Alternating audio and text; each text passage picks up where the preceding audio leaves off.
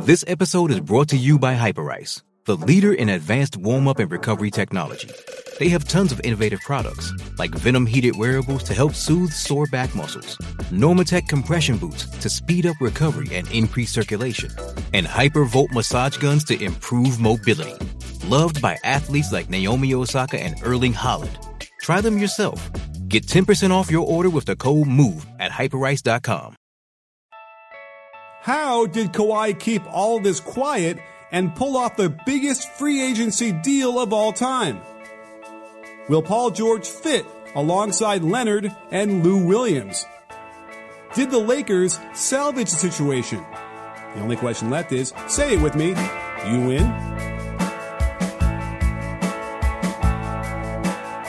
Hey, sports fans, Coach Nick here, and welcome to the B-Ball Breakdown podcast / emergency. Kawhi Leonard, I don't know what he did, but he did something serious with Paul George last night in the middle of the night, and I had to track down Jared Weiss, who's walking around Las Vegas right now. Jared, are you there? Here in Vegas, and I apparently missed Paul George running through the casino last night screaming, so I missed that one, but it was amazing just being in one of the Vegas restaurants last night, and literally everyone in the restaurant is losing their minds. Yeah. So you were having a late dinner is what you're saying.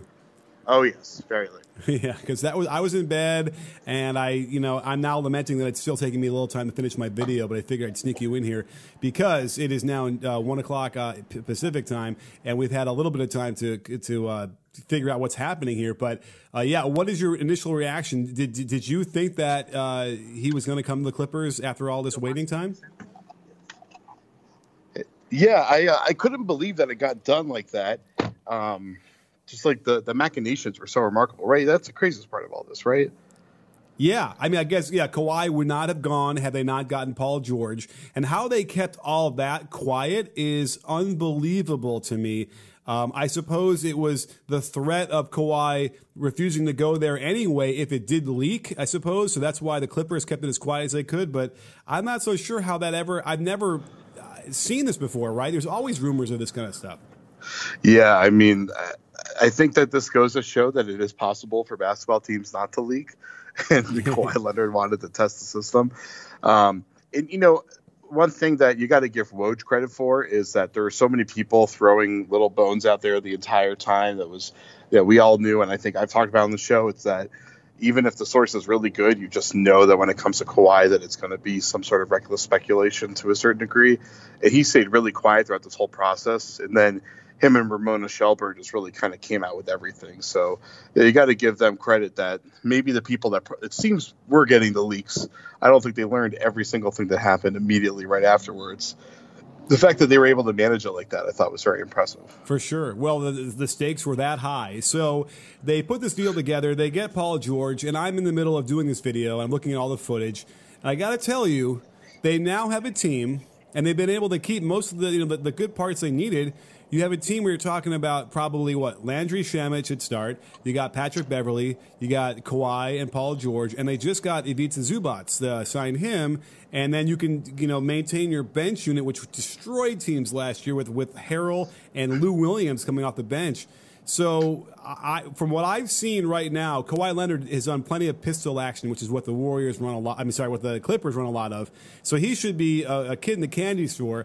Paul George did run it a little bit, and I think it's because Russ was out there enough that they didn't run a lot of pistol, even though they should have. So I can't see this offense being anything but spectacular. And the defense. I mean, it seems like they're by far the best team in the league. Like, this was a team that it kind of felt like they were overachieving last year, but then when you look back at it in hindsight, it actually doesn't really even feel like an overachievement at this point. And for them to replace Gallo, who was very good. I mean, Gallo's been really underrated, mostly just because he's been hurt for so long, but he's a borderline all-star caliber player. Mm-hmm. But PG is just at a different level. And then, putting Kawhi in there is just so spectacular. Oh, I know, because they're both elite, three-point shooters. They both can handle the ball, and they're both elite pick-and-roll players.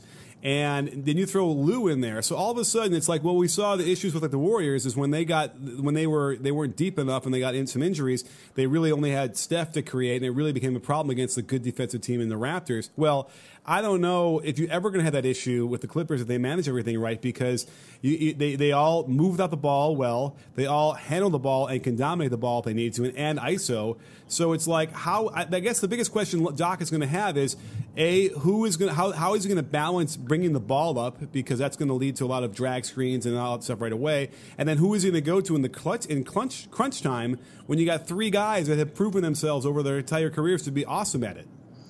Yeah, I mean, Golden State managed to figure that one out. I guess one thing was with Golden State, Steph and Clay and KD are all such very different scorers from each other that a lot of the choice probably has to do with matchup in that one, while PG and Kawhi are very similar players. So, teams can match up, it's the same against them. Although I guess the issue is that teams probably only have one defender capable of guarding those guys. So one of those guys is going to have a pretty amazing mismatch most of the time. But yeah, and that's the thing about that they're very, very similar. It's right. When you look at the synergy numbers, they all, in the percentage of time, the frequency of what they use in the different categories, they're both pick and roll ball handler, and then transition, then ISO, and then spot up.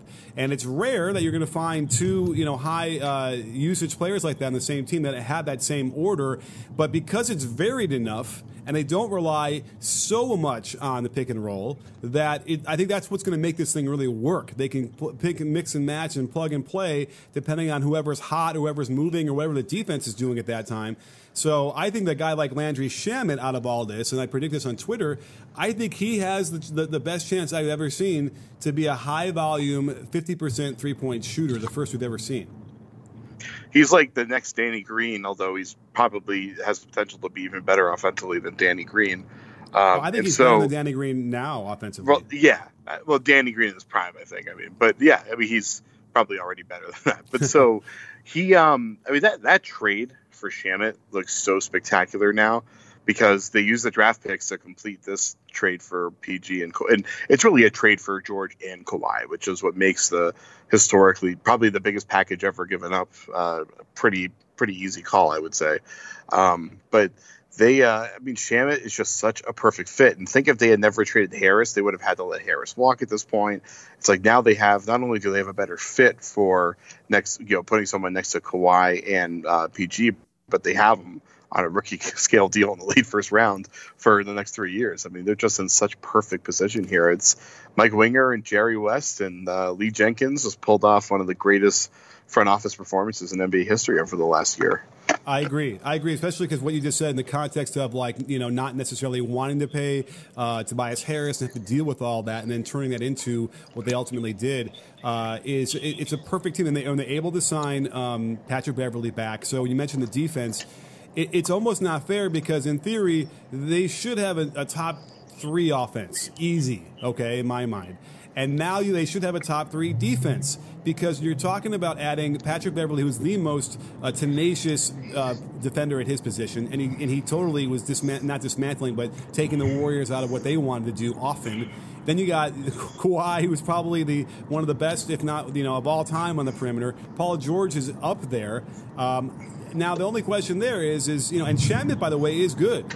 So the only question now is Zubac going to be able to anchor a defense back there? I kind of think he can make enough plays, and with the guys he has in front of him, I think that should work really well for them.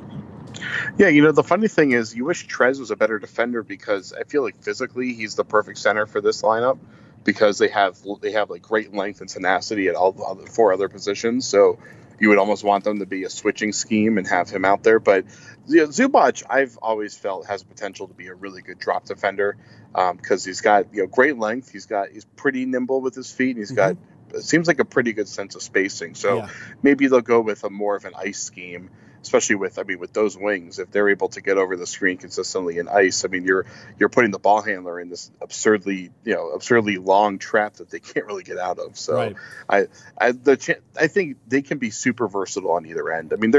They're basically, they're like not quite that level, but almost as good as the Warriors when they put this whole team together. For sure. It's truly spectacular. I think the only problem we have with Montrezl Harrell is that he's a little bit undersized and he's not as long as guys even like, Draymond Green who can make extra plays at being a smaller size. But that dude is as tough as can be. He can hold his position. He can grab rebounds, and he's used to playing as an undersized center. But all this footage has gotten me a little bit punch drunk, and I kind of started to realize, you know what? They could actually go with like Paul George at center in little bursts. Do you know what I mean? Yeah, I could totally see that happening. I mean, I feel like Kawhi or PG can play pretty much any position on the floor. You can get minutes with those guys at the 5 just because of their length and athleticism and toughness. If you're going up against a team with a real center, that's obviously a little tricky. But yeah, they can get away with doing pretty much whatever they want at this point. Yeah, I'm looking really forward to it, and also because we've seen the Clippers get out of the box a little bit with their lineups and try and mix and match different things. So I think it's going to cause a lot of problems for a lot of teams. I guess the issue here is that Paul George might not be ready to go on day 1 after his shoulder surgery, but I don't know if that's going to put him back too far. Do you? That's a good question. I mean, it was a double surgery, right? So it's certainly possible. But, it doesn't matter. I don't think they're really worried about him not being healthy this year. Yeah, and I think that'll be really important for Paul George with that surgery, as long as it goes well, to clean up all the shoulder injury issues he's had in the past, too. So that'll be good for him. They got to get another couple of veterans here. I'm kind of thinking, is Iguodala going to get bought out, and can they make a move for him?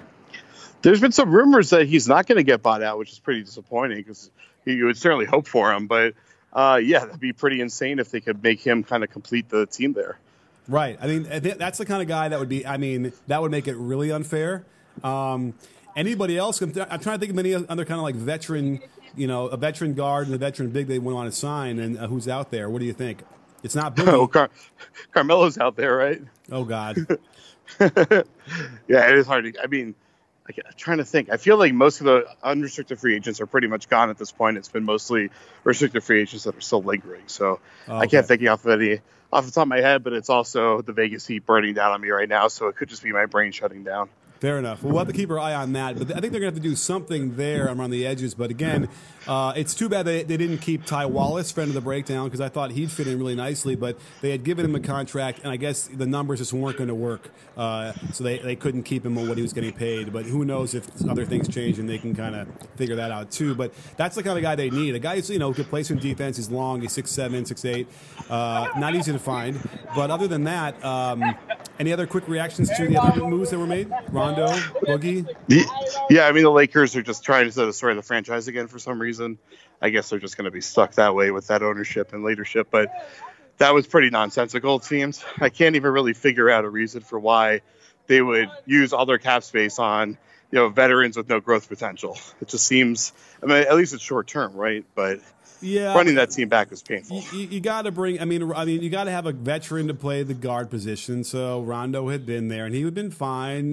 So I could kind of see that. Boogie, I feel like the Boogie was just sort of like, we got to do something, right? We got to sign somebody. Now I don't know. Do you think that there were issues personality wise between AD and Boogie when they were in New Orleans? I don't think so. They seem to be getting along well, and I thought they were almost playing well off each other. And AD seemed kind of sad about the situation publicly, at least when Boogie left. So I don't think so. Okay. Yeah, that's what I'm thinking too. I hadn't heard of much of that end, but I just don't think that they can play them together. So that must mean that Boogie's going to come off the bench, I guess. Yeah, Boogie is not a starter at this point, so that wouldn't be a surprise. Although I guess they're paying him, expecting him to be a starter. It's really hard to tell what the hell they're doing, honestly. Right. I assumed AD is going to be the starting 5, right? Because you have Kuzma and LeBron, unless they think Kuzma's a 6-man, which I don't see happening. So pretty sure Boogie's the backup 5. Yeah. All right, that's what. For sure, that's what they're going to have to do, something like that, unless injuries. So anyhow, all right. So overall, probably the greatest free agency period we've ever had in the NBA. Yeah, which is funny, is 2016 just happened, but this seems like I don't think 2016 even comes close to that. Absolutely. In 2016, for you all, if you didn't remember, if we're not old enough to remember, it was when KD flipped over to the Warriors. But yes, I think the way it was done, the way they kept it quiet, and the way they just dropped in the middle of the night, and the way they were able to get Paul George out of nowhere, even just for what the Clippers did, period, was enough. And we'd already had a couple of crazy storylines anyway. So I'm looking forward to it. I can't wait to finish this video, and then I'll be joining you in Vegas tomorrow. We're gonna have lots of fun. Well, I might, because actually you're going to be gone on Monday, aren't you? Yeah, well, can't let the world know my travel plans. It could be a little dangerous, but I might be gone. All right. Well, either way, I'll try and catch up with you at some point tomorrow, and save some fun for me. And again, thanks for walking around with us in the heat. Hey, thanks for having me. And don't forget, sports fans, at B-Ball Breakdown, we're not a channel, we're a conversation. You in? Are you in, Jared? I'm in Vegas. Of course.